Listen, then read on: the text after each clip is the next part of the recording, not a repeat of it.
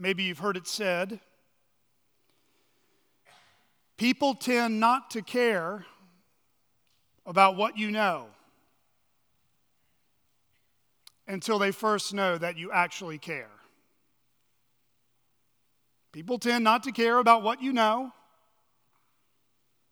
until they first know that you actually care. Is that true for you? Are you slow to trust people and reluctant to hear what they have to say or to teach you until they've proven to you that they actually care about you? And to expand on that question a little further, we should also consider, how will you know if someone truly does care for you? Here's one story some of us may resonate with. There was once a wife who had trouble getting any attention from her husband, especially during football season. When the game came on, he tuned her out. One day, she reached the point of exasperation and stood between her husband and the football game and asked, "Do you love me more than football?" He paused for a moment and then said, "I love you more than hockey." Actions speak louder than words, don't they? Now, it's not to say that words have no weight to them. The Proverbs are full of examples that show that words do. For example, Proverbs 12, verse 18, "There is one whose rash words are like sword thrust, but the tongue of the wise brings healing." Or Proverbs 12, verse 25, "Anxiety in a man's heart weighs him down, but a good word makes him glad." And then there's that one verse that's very popular, maybe on your refrigerator or in your car. Ephesians 4:29, "Let no corrupting talk come out of your mouths, but only such as is good for building up, as fits the occasion, that it may give grace to those who hear." I mean, did you just hear just a small sample there of how much value and weight our words have? The tongue of the wise brings healing. A good word makes an anxious heart glad. Edifying speech can bless its hearers. When uttered in timely and appropriate ways, words that are carefully chosen, biblically saturated in wisdom, can be powerfully used of God to affect someone's life. Friends, never underestimate the life-transforming effect you can have on another person's life simply by what you say to them or by what you teach them. You and I can be the very instrument in the Redeemer's hands that is drawn from the wisdom of our Redeemer's fountain. The Apostle Paul reminds us in Colossians 3, verse 16, "Let the word of Christ dwell in you richly, teaching and admonishing one another in all wisdom." So words are important. I am preaching right now using human vocabulary. The Bible has been handed down to us through generations of preserving the Word of God through men to men. Words are important. But words alone, if they are never accompanied by actions, can feel cheap. Words without actions can feel like a bootleg movie sold in the black market, or a yellowish plastic ring that says 24-karat gold. Our words, if they're never backed up with tangible and visible ways, our words won't have much weight to them. It can be like handing someone a box with a bow that says "Happy Birthday" or "Happy Anniversary," but the box has nothing inside of it. Actionless love, motionless compassion is really just an empty box with undelivered promises that you're saying to someone that you're saying you care about, but there's really nothing there. Like the husband who says he loves his wife, but only serves his wife in order to get something in return. The wife who says she respects her husband, but often shows contempt and cold-heartedness toward him. The parent who says that children are a gift from God, but rarely spends quality time investing in their children. And that's why the Apostle John gained his understanding of this word and deed relationship from our Lord Jesus Christ. Jesus is the perfect embodiment of grace and truth, word and deed. Maybe you've read 1 John before. It's a pretty hard book to read, but it's very straightforward sometimes. And one of the things you'll pick up in John's first epistle is how he shows the inseparable link between authentic words of love and authentic deeds of love. For example, 1 John 3, verses 16 to 18. By this we know love, that he, Jesus Christ, laid down his life for us, and we ought to lay down our lives for the brothers.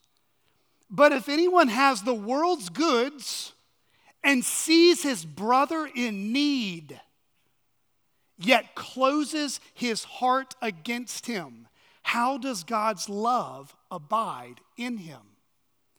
Little children, let us not love in word or talk, but in deed and in truth. Friends, we live in a world full of needs, don't we?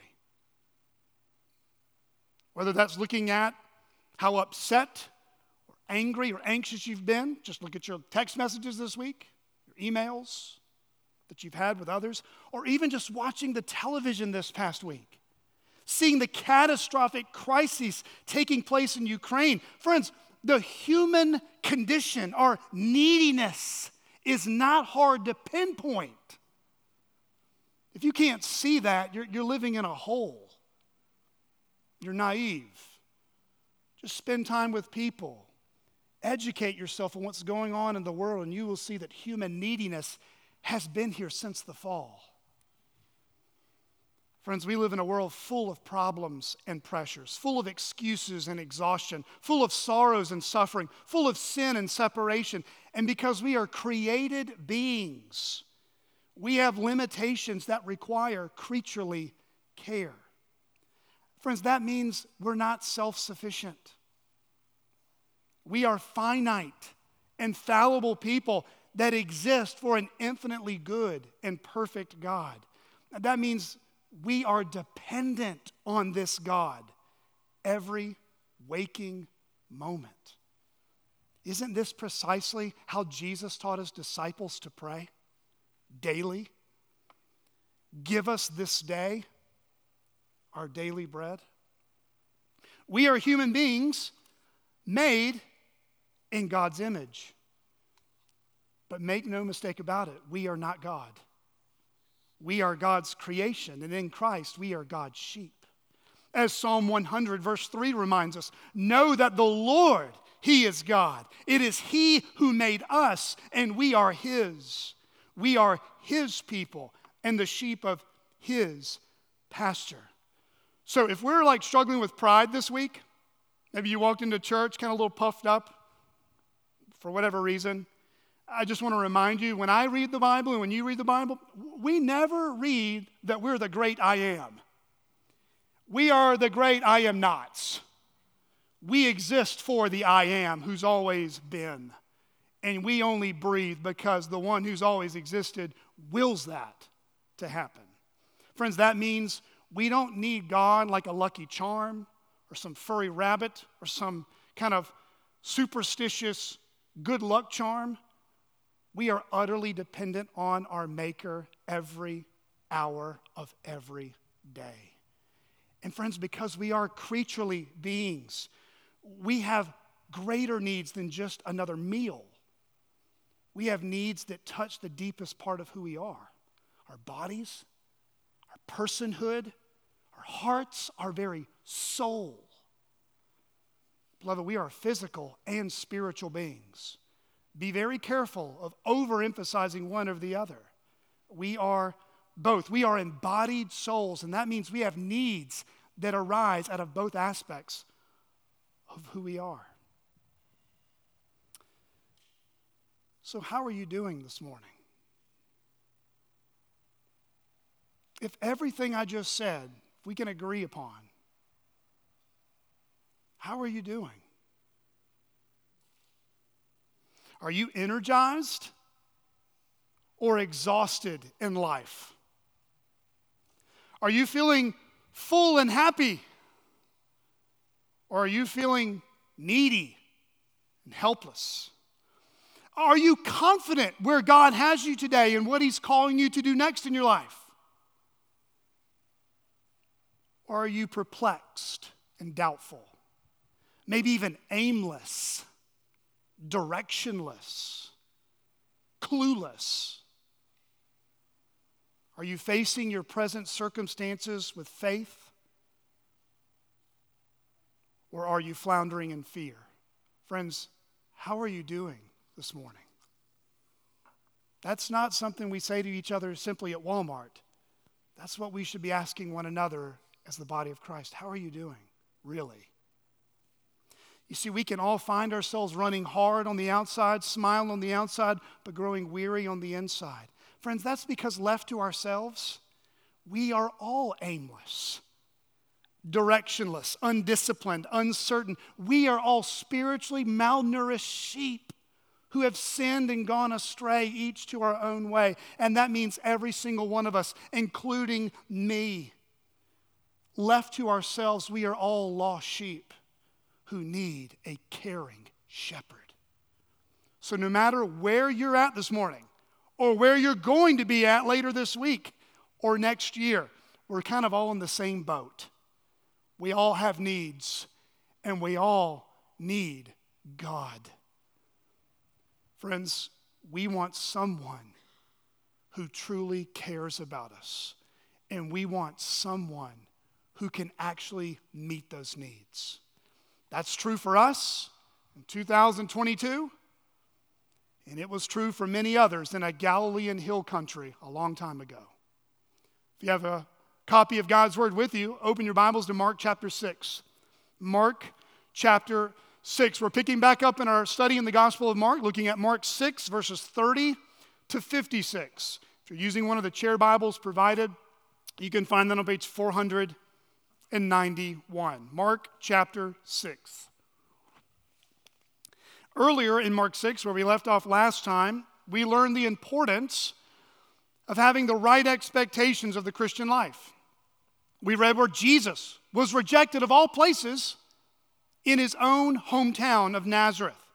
And so we learned as disciples of Jesus, if we're going to follow the way of the Master, we shouldn't be surprised when we too find unbelief and rejection because of our obedience to Jesus, sometimes very close to home.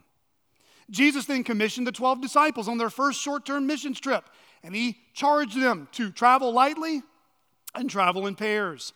And then we left off really in that really grotesque and inhumane portion of Mark's gospel here, where we see the concluding story, the obituary of John the Baptist. John the Baptist was faithful, wasn't he? He was obedient to do what God had called him, to prepare the way for the Messiah. And guess where that obedience to God led him? It eventually got him arrested. It eventually got him beheaded. He set out to do from the very beginning. John decreased so that Christ might increase through his life. We pick up this morning in Mark chapter 6, verse 30. Please follow with me. The apostles returned to Jesus and told him all that they had done and taught. And he said to them, "Come away by yourselves to a desolate place and rest a while." For many were coming and going, and they had no leisure even to eat. And they went away in the boat to a desolate place by themselves. Now many saw them going and recognized them, and they ran there on foot from all the towns and got there ahead of them. When he went ashore, he saw a great crowd, and he had compassion on them because they were like sheep without a shepherd. And he began to teach them many things. And when it grew late, his disciples came to him and said, "This is a desolate place, and the hour is now late. Send them away to go into the surrounding countryside and villages and buy themselves something to eat." But he answered them, "You give them something to eat." And they said to him, "Shall we go and buy 200 denarii worth of bread and give it to them to eat?" And he said to them, "How many loaves do you have? Go and see." And when they had found out, they said, 5 and 2 fish. Then he commanded them all to sit down in groups on the green grass. They sat down in groups by hundreds and by 50s. And taking the 5 loaves and the 2 fish, he looked up to heaven and said a blessing and broke the loaves and gave them to the disciples to set before the people. And he divided the 2 fish among them all. And they all ate and were satisfied. And they took up 12 baskets full of broken pieces and of the fish. And those who ate the loaves were 5,000 men. Immediately he made his disciples get into the boat and go before him to the other side, to Bethsaida, while he dismissed the crowd. And after he had taken leave of them, he went up on the mountain to pray. And when evening came, the boat was out on the sea, and he was alone on the land. And he saw that they were making headway painfully, for the wind was against them. And about the 4th watch of the night, he came to them, walking on the sea. He meant to pass by them, but when they saw him walking on the sea, they thought it was a ghost and cried out, for they all saw him and were terrified. But immediately he spoke to them and said, "Take heart, it is I. Do not be afraid." And he got into the boat with them, and the wind ceased. And they were utterly astounded, for they did not understand about the loaves, but their hearts were hardened. When they had crossed over, they came to land at Gennesaret and moored to the shore. And when they got out of the boat, the people immediately recognized him and ran about the whole region and began to bring the sick people on the beds to wherever they heard he was. And wherever he came, in villages, cities, or countryside, they laid the sick in the marketplaces and implored him that they might touch even the fringe of his garment. And as many as touched it were made well. This is God's word.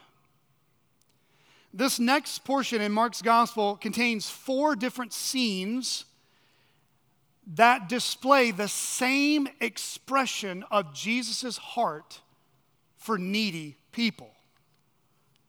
And please do not think more highly of yourself than this crowd. You and I are included in those needy people. If you're taking notes, my points are going to be broken up into 4 scenes or 4 situations that each contain Jesus' response to the needs around him. Point number 1, the busy disciples bring Jesus a progress report. The busy disciples bring Jesus a progress report. Number 2, the needy crowds flock to Jesus. The needy crowds flock to Jesus. Number 3, the perplexed disciples bring Jesus a problem they cannot resolve. The perplexed disciples bring Jesus a problem they cannot resolve. And number 4, the fearful disciples are separated from Jesus. The fearful disciples are separated from Jesus. Now, these points, if you're into mountain climbing, are going to serve kind of like handles. They're going to help you hold on to where the text is going to show us this: who Jesus is and how he responds to the physical and spiritual needs of others. So, point number 1, the busy disciples bring Jesus a progress report. Look with me again at verse 30. The apostles returned to Jesus and told him all that they had done and taught. When Mark says the apostles returned to Jesus, he's just speaking about the 12 disciples, the ones who had been previously sent out. That's literally the root word. It's what it means to be an apostle, those who are commissioned and sent out on behalf of another. These men were sent out on a delegated task by Jesus, and they were to go out in pairs. As you may recall, we read the instructions Jesus gave these disciples, these apostles, back in verses 7 to 13. And Jesus, we read about in Mark here, instructed them of how they were to travel and the mission they were called to accomplish. What was that mission again? Well, they were to preach about the kingdom of God. They were to call people to repentance and faith in King Jesus.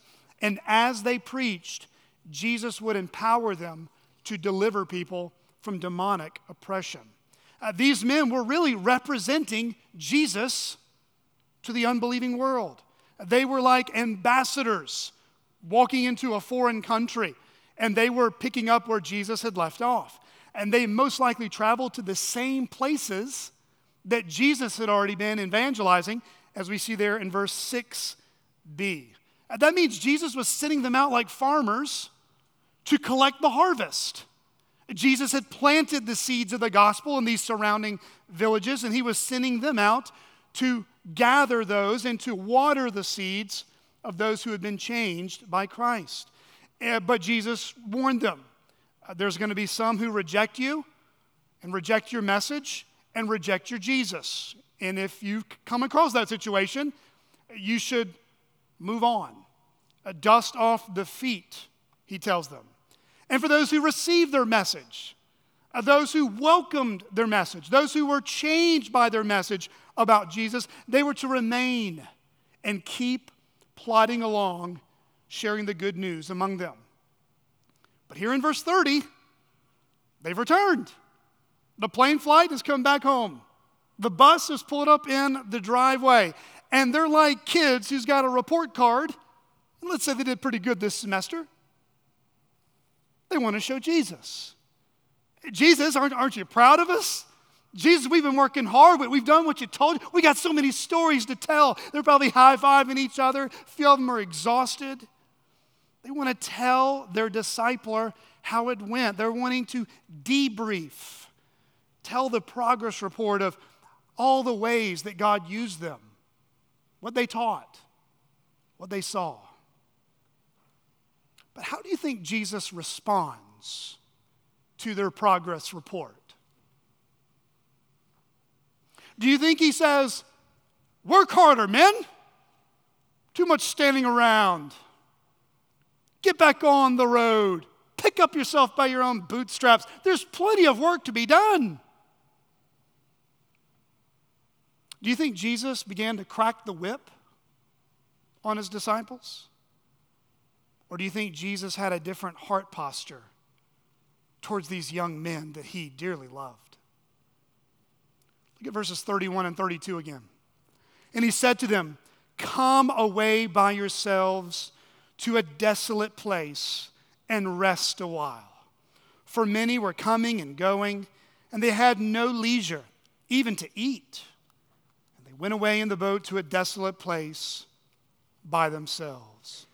Friends, just when you think Jesus would have said, try harder, do more, he instead says the total opposite. Come away by yourselves to a desolate place. Your translation might say a quiet place, a secluded place, a remote place. And then he tells them what they're to do. Rest a while.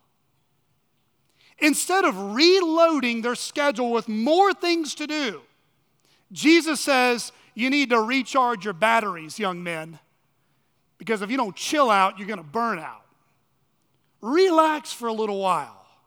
Instead of making their vocation harder, he told them to take a brief vacation in order to rest a while. Parents, when you are most exhausted and you feel most like a failure in your parenting, what is the first image you have in your mind of Jesus looking at you? Do you think he's disappointed in you? Do you think his only words are simply, do better, work harder? Friends, one of the reasons why so many Christians in general, regardless if you're a parent or not, struggle with discouragement more than we should is because we have a wrong view of Jesus. Because maybe you grew up in a home where a dad never told you he loved you, or a mom who was very legalistic and perfectionistic and you feel like you never measured up. But friends, Jesus is not a harsh taskmaster. Friends, he's not. That's a lie from the evil one. Listen to these words afresh from Matthew 11, 28 to 30. Jesus says, come to me, all who labor and are heavy laden, and I will give you rest. Take my yoke upon you and learn from me, for I am gentle and lowly in heart, and you will find rest for your souls. For my yoke is easy and my burden is light. Friends, those are not the words from an insensitive taskmaster. Those are the words from a gentle and lowly friend. A gentle and lowly friend who loves you, who wants to give you rest for the deepest part of who you are. Friends, I don't know if you've ever been there before and never thought about it, but raising children, discipling believers, and evangelizing unbelievers is sometimes almost impossible to distinguish. There's a ton of similarities there. You see, parents are called to bring their children up in the discipline and instruction of the Lord, Ephesians 6:4, which is really just another way of saying, show and tell your kids how to follow Jesus. That is the marching orders from Jesus. We don't have a huge New Testament parenting manual. It's really show and tell your kids what it means to follow Jesus. And friends, that's the marching orders for everyone in this room, regardless if you have kids or not. Our mission, our marching orders are to take whatever relationships Jesus has given us, whatever ministry opportunities he's put in our place, and we are called to show and tell others what it means to follow Jesus. And friends, let me go ahead and tell you this. It's really hard work. Discipleship, evangelism, shepherding and pastoring others is really hard work. It's slow work. It's ungrateful work. It can be exhausting work. But at the same time,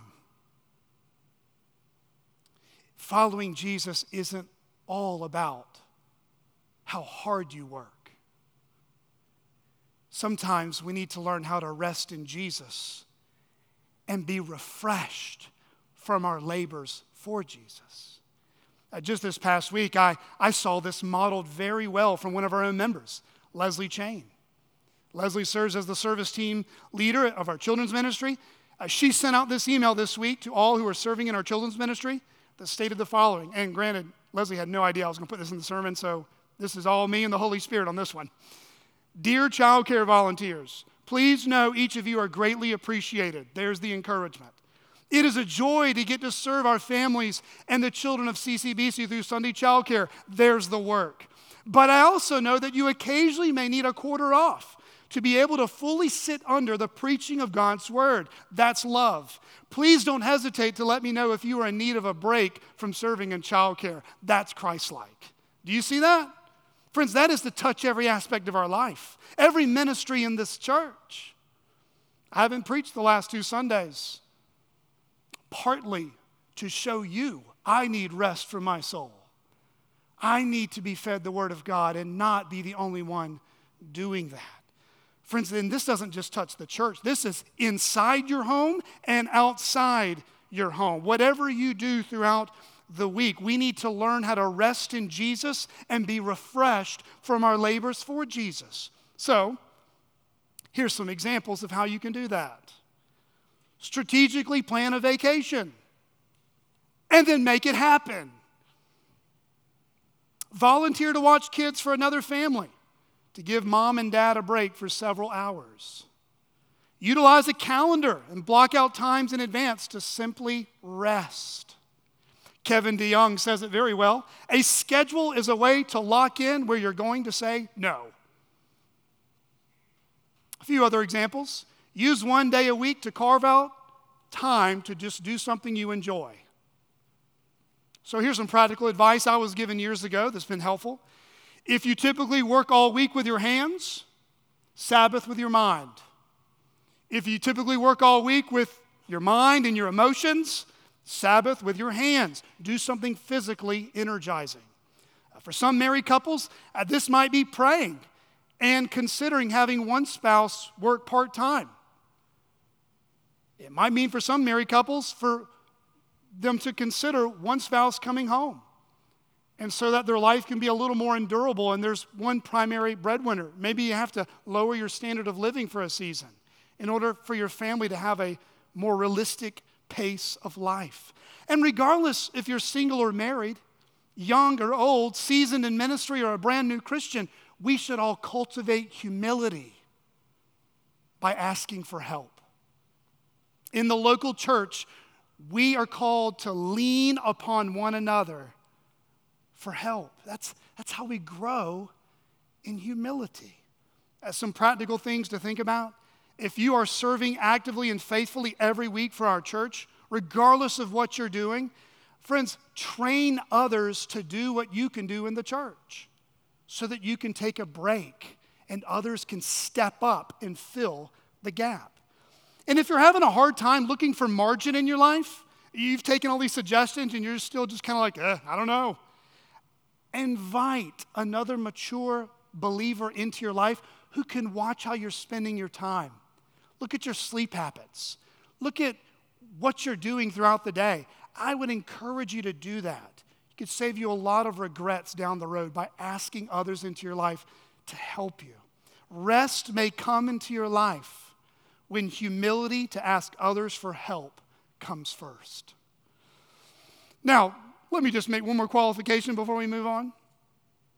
Jesus is not calling any of us to a lifetime calling of beach bums or to be a professional couch potato. No, he's calling us to trust him when we work. Watch this. Trust him even when we rest. Trust him when you work. Trust him even when we rest. Friends, pray for wisdom and humility to see how those principles apply in your life. Now, when instructing these zealous young men in the pastor's college, Charles Spurgeon gave this advice to his students who wanted to become pastors. Notice what the wonderful preacher taught his young men. Quote, "The bow cannot always be bent without fear of breaking. Repose is as needful to the mind as sleep to the body. Our Sabbaths are our days of toil, and if we do not rest upon some other day, we shall break down. Even the earth must lie fallow and have her Sabbaths, and so must we." Hence the wisdom and compassion of our Lord when he said to his disciples, "Let us go into the desert and rest a while." What?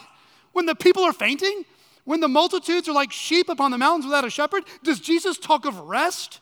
When scribes and Pharisees like grievous wolves are rending the flock, does he take his followers on an excursion into a quiet resting place?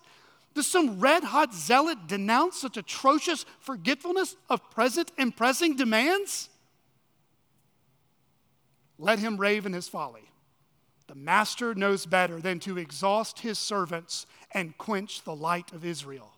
Rest time is not waste time. It is economy to gather fresh strength. So the greater demands on your life, family, ministry, work, the greater need you have to be alone with Jesus. Now, the disciples gave Jesus a progress report, and Jesus told them to rest. However, that rest didn't last very long.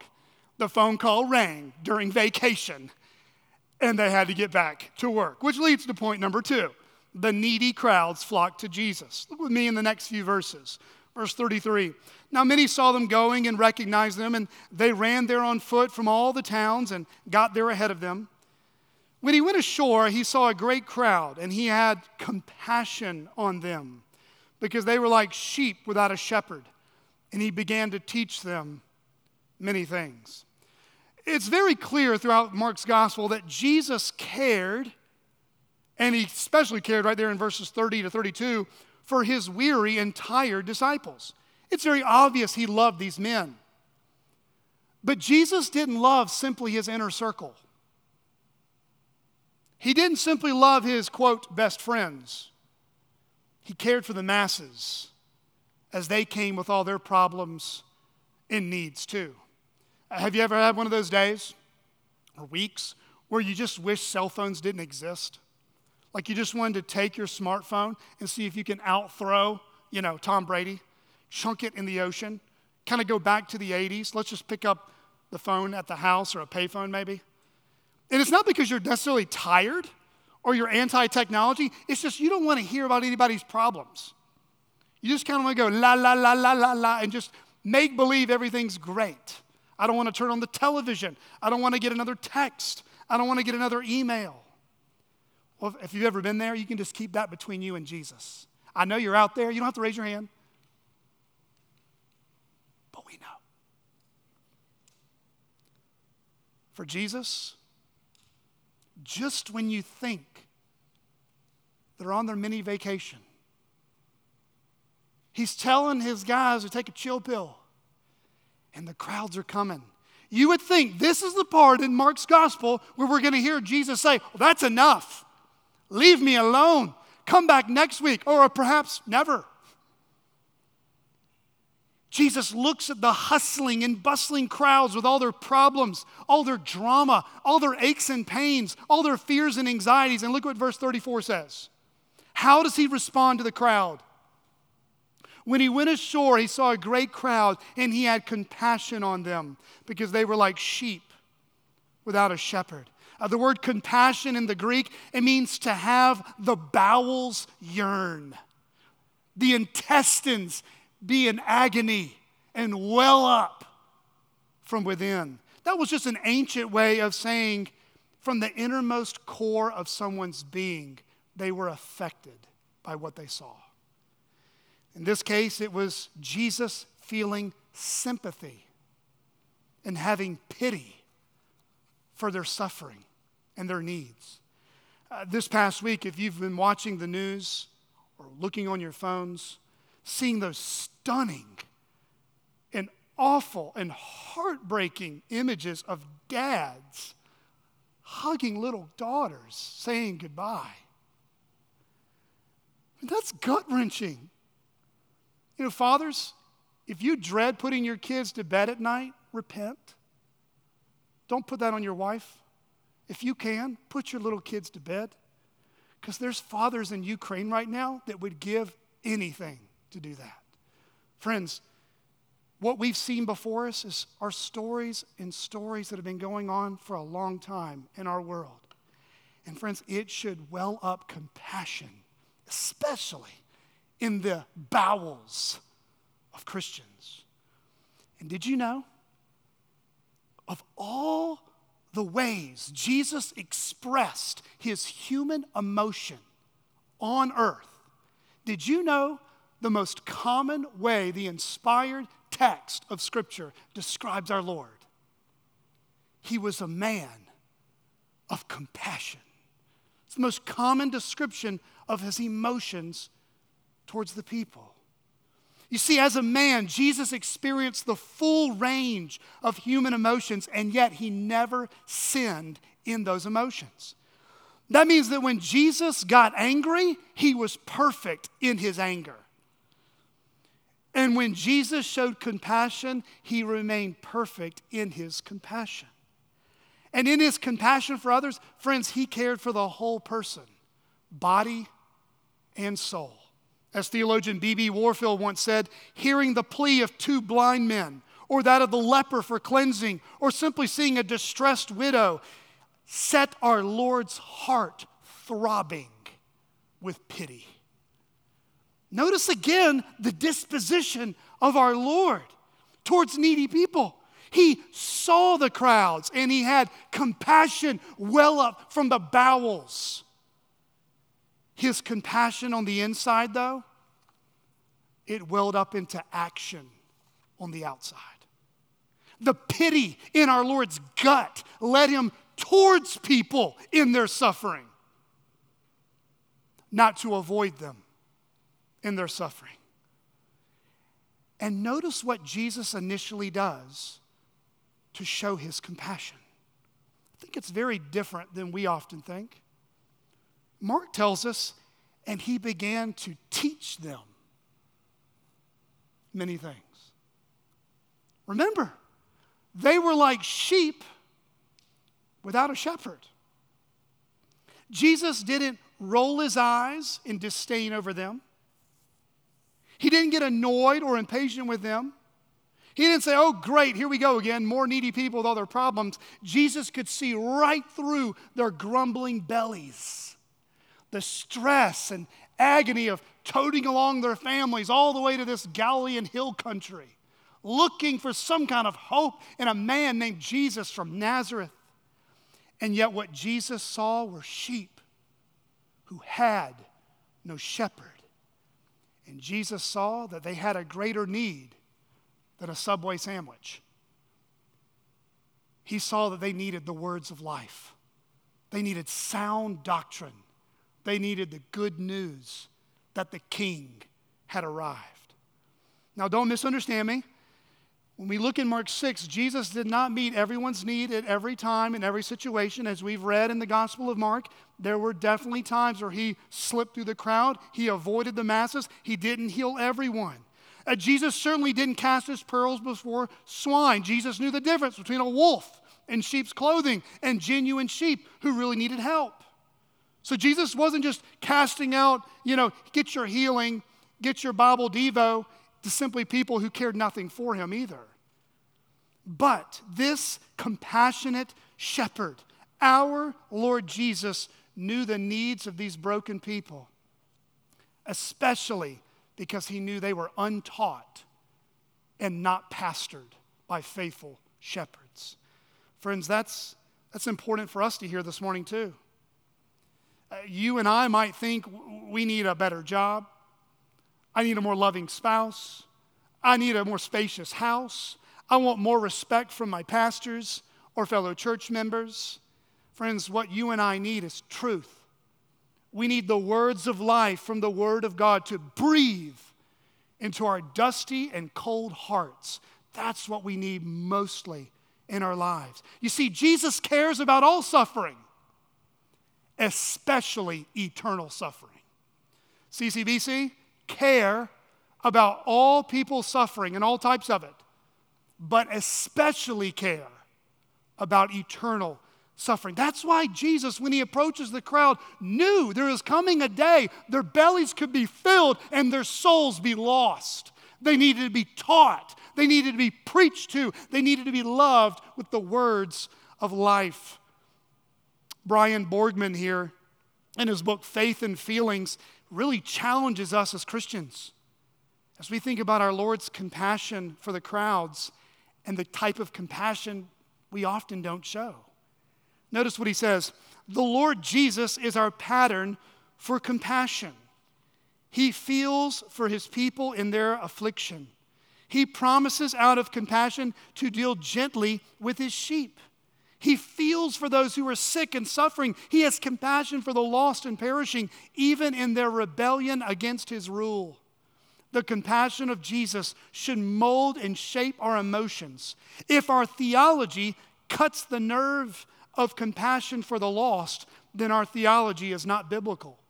If our theology stultifies compassion for the suffering, then we are not thinking or feeling like our Savior. We need to see people as Jesus sees them and feel for people as he feels for them. That's a good word. Friends, that's a good time to examine your heart today. With those who know you really well describe you as compassionate, sympathetic, tender-hearted. When people's sin and suffering is kind of brought your way, does it cause you to show sympathy towards them? Or are you just indifferent? Maybe cold? Praise God that He has given some in the church the gift of mercy. Praise God for those brothers and sisters who are good at asking questions and are good listeners.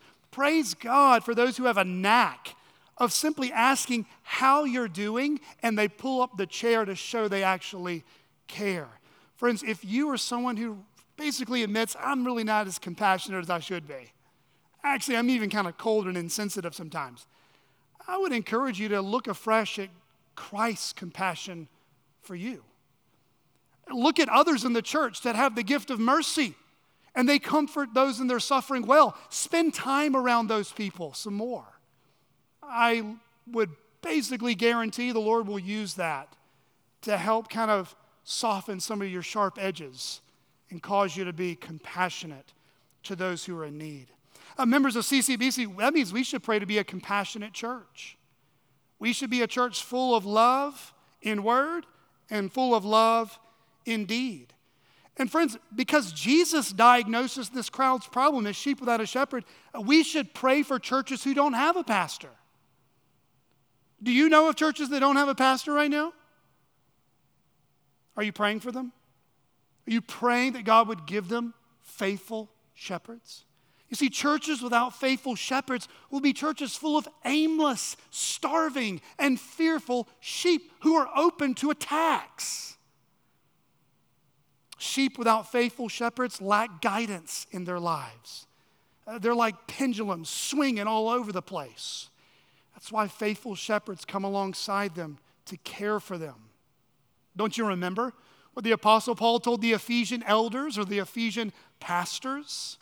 Acts 20, verses 28 to 30. Pay careful attention to yourselves and to all the flock in which the Holy Spirit has made you overseers, to care, or the Greek word there is to pastor, to shepherd the church of God, which He obtained with His own blood. I know that after my departure, fierce wolves will come in among you, not sparing the flock, and from your own selves will arise men speaking twisted things to draw away the disciples after them. Friends, if you know someone in your life today who claims to be a Christian, but they don't belong to a healthy local church that has faithful pastors, encourage them to find one. A sheep wandering out on Rogers Avenue should alarm us. And in the same way, seeing a Christian who's not being shepherded should alarm us. And friends, I would also encourage you to pray for your pastors here at CCBC. We are nobody's savior, but we are under shepherds. Pray that we would shepherd the flock here with compassion and through faithful teaching. Pastors need to be shepherded and encouraged so that we too can shepherd and encourage you. The needy crowds flocked to Jesus, and Jesus, as the compassionate shepherd, taught them many things. But Jesus cared not only for their spiritual, eternal state, He did care for their temporal, physical needs as well. And that leads to point number 3. The perplexed disciples bring Jesus a problem they cannot resolve. Now, in verses 35 to 44, you can take a deep breath. It's going to be a little quicker here. We see the miraculous sign that is recorded in all 4 Gospels: Matthew, Mark, Luke, and John. It's the feeding of the 5,000. Now, truth be told, I'm going to tell you a little pastor's secret and let you in on a secret. There's a lot we could talk about on this one text. But I have to preach Mark chapter 8 in a couple of weeks, and it's the feeding of the 4,000, and I need to save some material for that sermon. Because if I give you everything, the glories of the Old and New Testament fulfilled in this, I ain't got nothing to tell you in a few weeks. So just a little pastor secret, Jansen, just tuck that away from your pocket. You're preaching through a book of the Bible and you see 2 themes showing up in 3 weeks apart, save some material. But for now, in this miraculous situation we read about in Mark 6, we do see Jesus call his disciples to trust him again. This time it's not in their vacations or rest, but to trust him in a situation that is humanly impossible to accomplish. They've got 5 loaves of bread. They got 2 fish. They've got over 5,000 mouths to be fed. If you've ever prepared meals for a potluck dinner, this would give you more than a migraine. 5 loaves of bread, 2 fish, and over 5,000 people. We're talking a town twice as big as Lavaca that needs to be fed. 5 loaves, 2 fish. The disciples are looking at Jesus and going, this is a logistical nightmare. They're looking with their limited perception and they're going, every odd is against us. Has Jesus lost it? Notice a few things these young men had the audacity to tell Jesus. In verses 35 to 36, they tell Jesus, in essence, Jesus, this is a bad location. We're in some desolate place. There's no Walmart. There's no Target. There's no Harps nearby. And this is bad timing. It's getting late. Sun's going down. We don't have smartphones yet in our world to shine the light. We don't have enough candles for 5,000 plus people. Friends, the disciples are looking at this like a perfect storm. Bad timing, bad location. Friends, let's just go back to vacation. Jesus, tell them to get out of here. That's what they're saying to him. Jesus, your idea is wonky. It's off. It's a logistical nightmare. But what does Jesus tell them? This is our Lord now, the compassionate Lord. He tells them, you feed them. The disciples suddenly realize, oh boy, how are we going to feed these people? Jesus, bad location, bad timing, and bad accounting. This is not making sense. We've got 5 loaves and 2 fish. But friends, do not miss this super significant point in the disciples' life. Remember, Jesus is discipling them. He's training them for the ministry when he's gone one day. He's saying, young men, you know I've been teaching the masses all day, but I'm also still teaching you. This is an internship on steroids, young men. I'm getting you ready. I'm putting the ball back in your court. I'm not letting you off the hook. Your comfort zone, I'm about to blow up. You see, Jesus was a wise discipler. He put the challenge back on the young men he was discipling. And basically, he says this: take an inventory of what you already have. Do what I tell you to do, and leave the results to me. Take an inventory of what you already have. Don't talk about what you don't have, what you wish you had. Look at what you've already been given. Do what I tell you to do, and leave the results to me. Now, the disciples are bewildered. They are perplexed, but they're going, well, he's done quite a bit before. And Jesus delivers a solution that only God can provide. In verse 39, notice what Jesus' first instructions are. I love Jesus' simple instructions to the disciples. He tells them to sit down in the green grass. Stop fretting. Stop worrying. Stop running around like sheep who are scared and scattered. And he's telling them to follow my lead. Follow me. Then in verse 40, he tells them to gather in groups.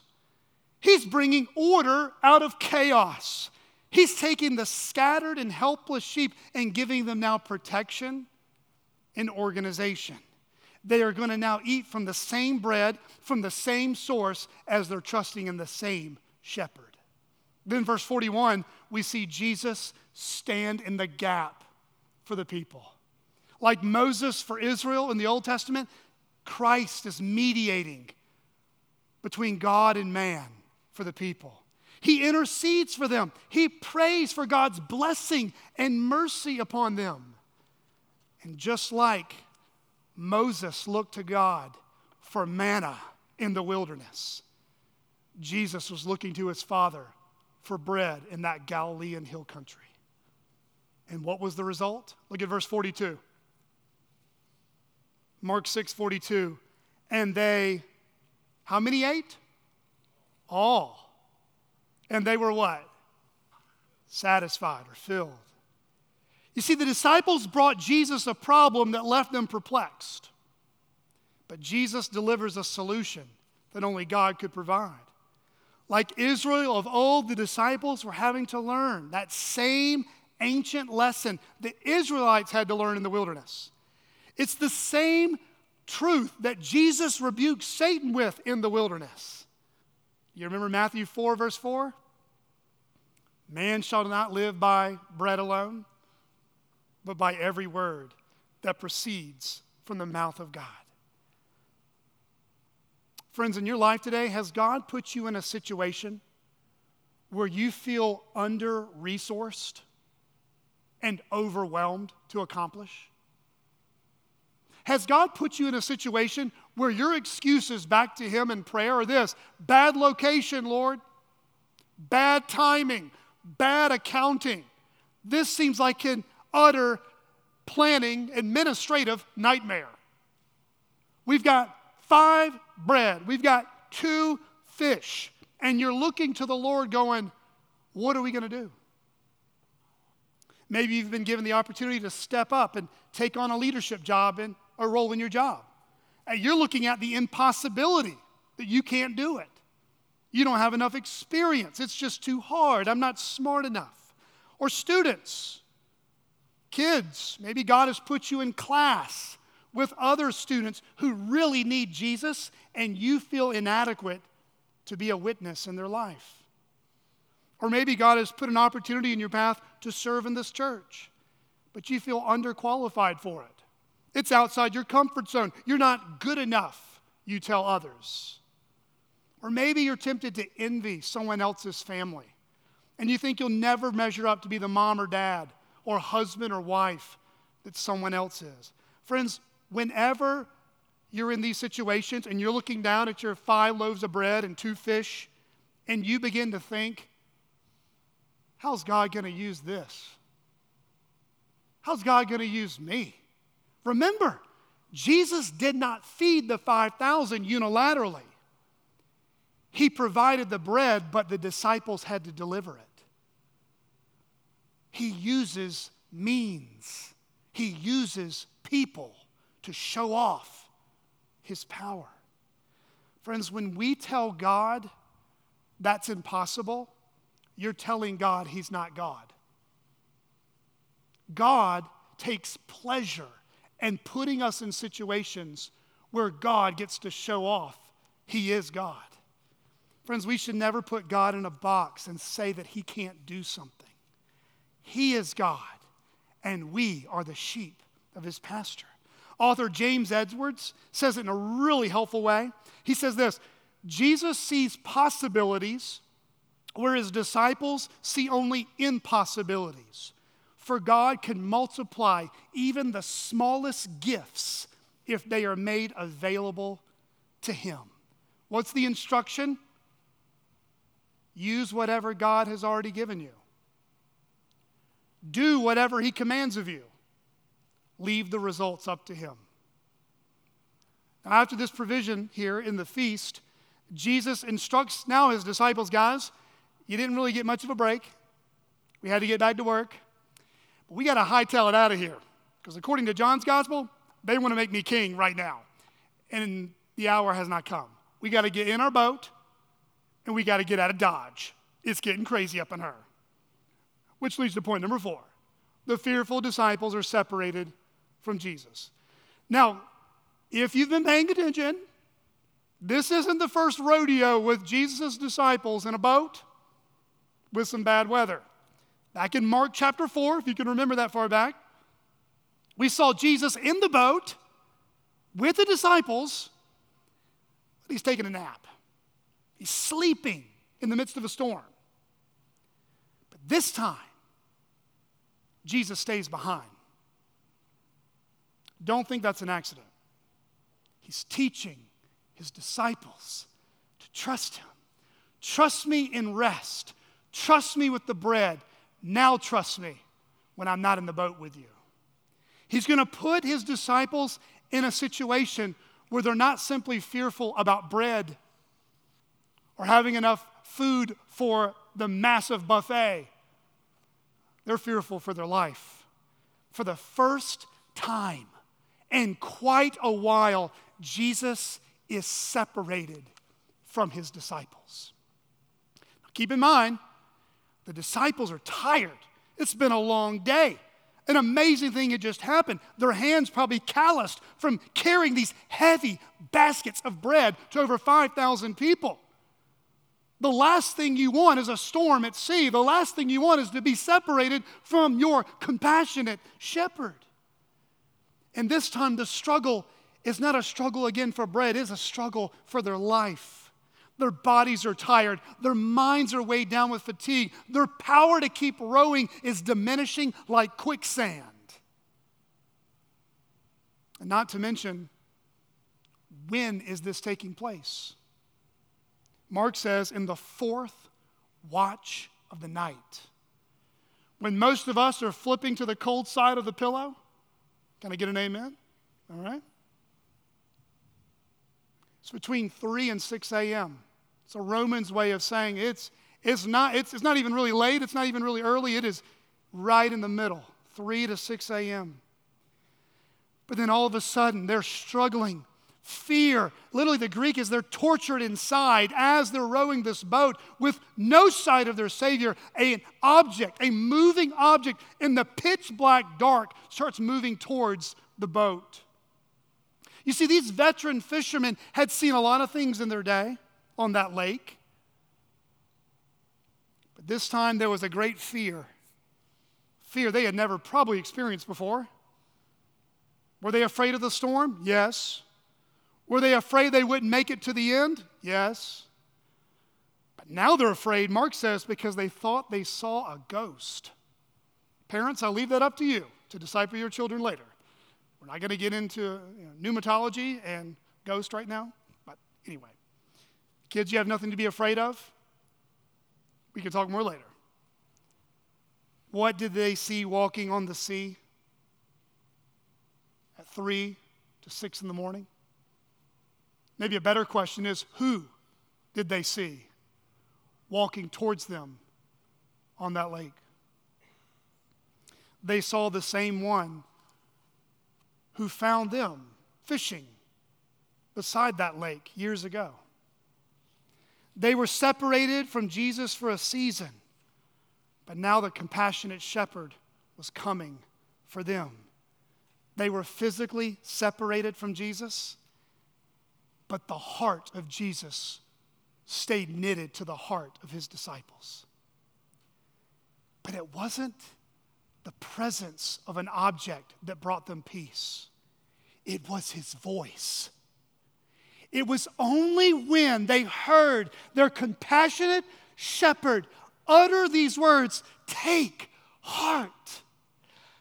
It is I." The Greek is ego eimi. I am. There's only one ego eimi in the Greek Septuagint, and that is Yahweh. Exodus 3:14, as he revealed himself to Israel, I am has sent you. Jesus says, I am. As soon as they hear the God-man utter those words, the wind ceases and fear is gone. Friends, you would think after the feeding of the 5,000, you would think seeing a real human being walk on water, still a storm, and claim an identity as God incarnate, you would think these disciples had graduated from Jesus' seminary. But notice how honest the gospel writers are about how slow to believe his own disciples are. Look at verses 51 to 52. And he got into the boat with them, and the wind ceased. And they were utterly astounded, for they did not understand about the loaves, but their hearts were hardened. To my non-Christian friend, you might be praying for God to send you a miracle. There's your proof. Miracles do not change the condition of your heart. Seeing a blind person see will not change you into a Christian. Seeing a leper healed will not change you into a Christian. Seeing over 5,000 people fed from 5 loaves of bread and 2 fish will not make you a Christian. Seeing a storm stilled like that, seeing a man walk on water will not change your heart to become a Christian. Only God, by his Spirit, by trusting in who Jesus claims to be, can make you a Christian. If you're not a Christian here this morning, answer that question for yourself. Who do you say Jesus is? What do you think your needs really are? Do you believe that this Jesus can meet your greatest need? As a review, who is Jesus in Mark chapter 6? Listen again. He gives his disciples rest to restore their souls and bodies when they are tired. He shows compassion to people who are feeling aimless, exhausted, helpless, and weak. He makes possible what man finds impossible to accomplish. He takes the initiative on his own and serves and blesses the many. He commands the many to lie down in green pastures and feeds them. He leads his people on paths of righteousness and obedience. He leads his disciples when they are afraid and brings them peace once again. Friends, who is this Jesus? This is the shepherd of Psalm 23. Whom David says, the Lord is my shepherd, I shall not want. Jesus is the Davidic shepherd of Ezekiel 34 who searches out his lost sheep. He binds up the injured. He strengthens the weak. He protects them from faithless shepherds who do not care about them. And Jesus is the good shepherd of John 10 who lays down his life for the sheep. You see, when Jesus broke bread that day and he uttered a blessing to God, friends, that was only the appetizer. There would come a day where the shepherd would also become the Passover lamb who would die under the wrath of God for the sins of his people. Do you remember Mark 14? Same gospel. We read about the inauguration of the Lord's Supper that commemorates his death for his people. Mark 14:22, and as they were eating, he took bread, and after blessing it, he broke it and gave it to them and said, "Take, this is my body." See, friends, as human beings, as flesh and blood, we need physical bread and sustenance to live. That's part of the way we learn how to trust in God for our daily bread. But friends, Mark chapter 6 is giving us a deeper need that we have. We are made in God's image, and we have a need that only eternally can be satisfied in Jesus. You see, our greatest problem is not economics or world wars. Our greatest problem is that we have sinned against a good God. We have spurned a good shepherd. And Jesus cares about all suffering. Our inward bowels should groan when we see people hurt. But we should also grieve and mourn when we see people living in sin and separated from Jesus. Friends, this is why Jesus came. He came as the bread from heaven to earth so that we might feast and feed on him. He died in our place. His body and his blood shed for us. And then 3 days later, God raised him from the dead. The good shepherd laid down his life for the sheep, and he has authority to take it up again. Don't we have a good shepherd? What needs do you have this morning that our good shepherd doesn't already know? Why should you tell Jesus? Because he cares for you. In verses 53 to 56, Mark just captures for us what Jesus continued to do. People saw him and they flocked to him. People touched his garments in faith, and many were made well.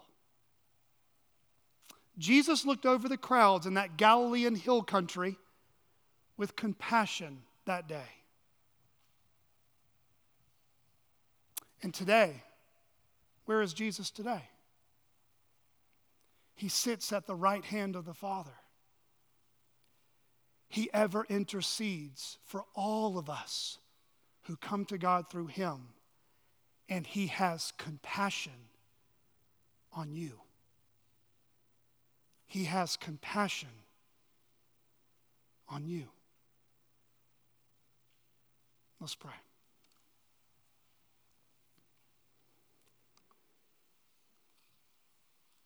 Father, what an amazing truth. The Lord is our shepherd, and we shall not want. Lord, every need you are aware of, and you are kind and compassionate in our weakness, in our suffering, and in our sin. Lord, I pray that you were honored as we looked at our Lord Jesus and his compassion for the people that his blood was shed for. Lord, I pray that we would care about all suffering, both here in Fort Smith and Barling and in Ukraine and beyond. And I pray that we would be a people who especially care about eternal suffering. We ask all this in Jesus' name. Amen.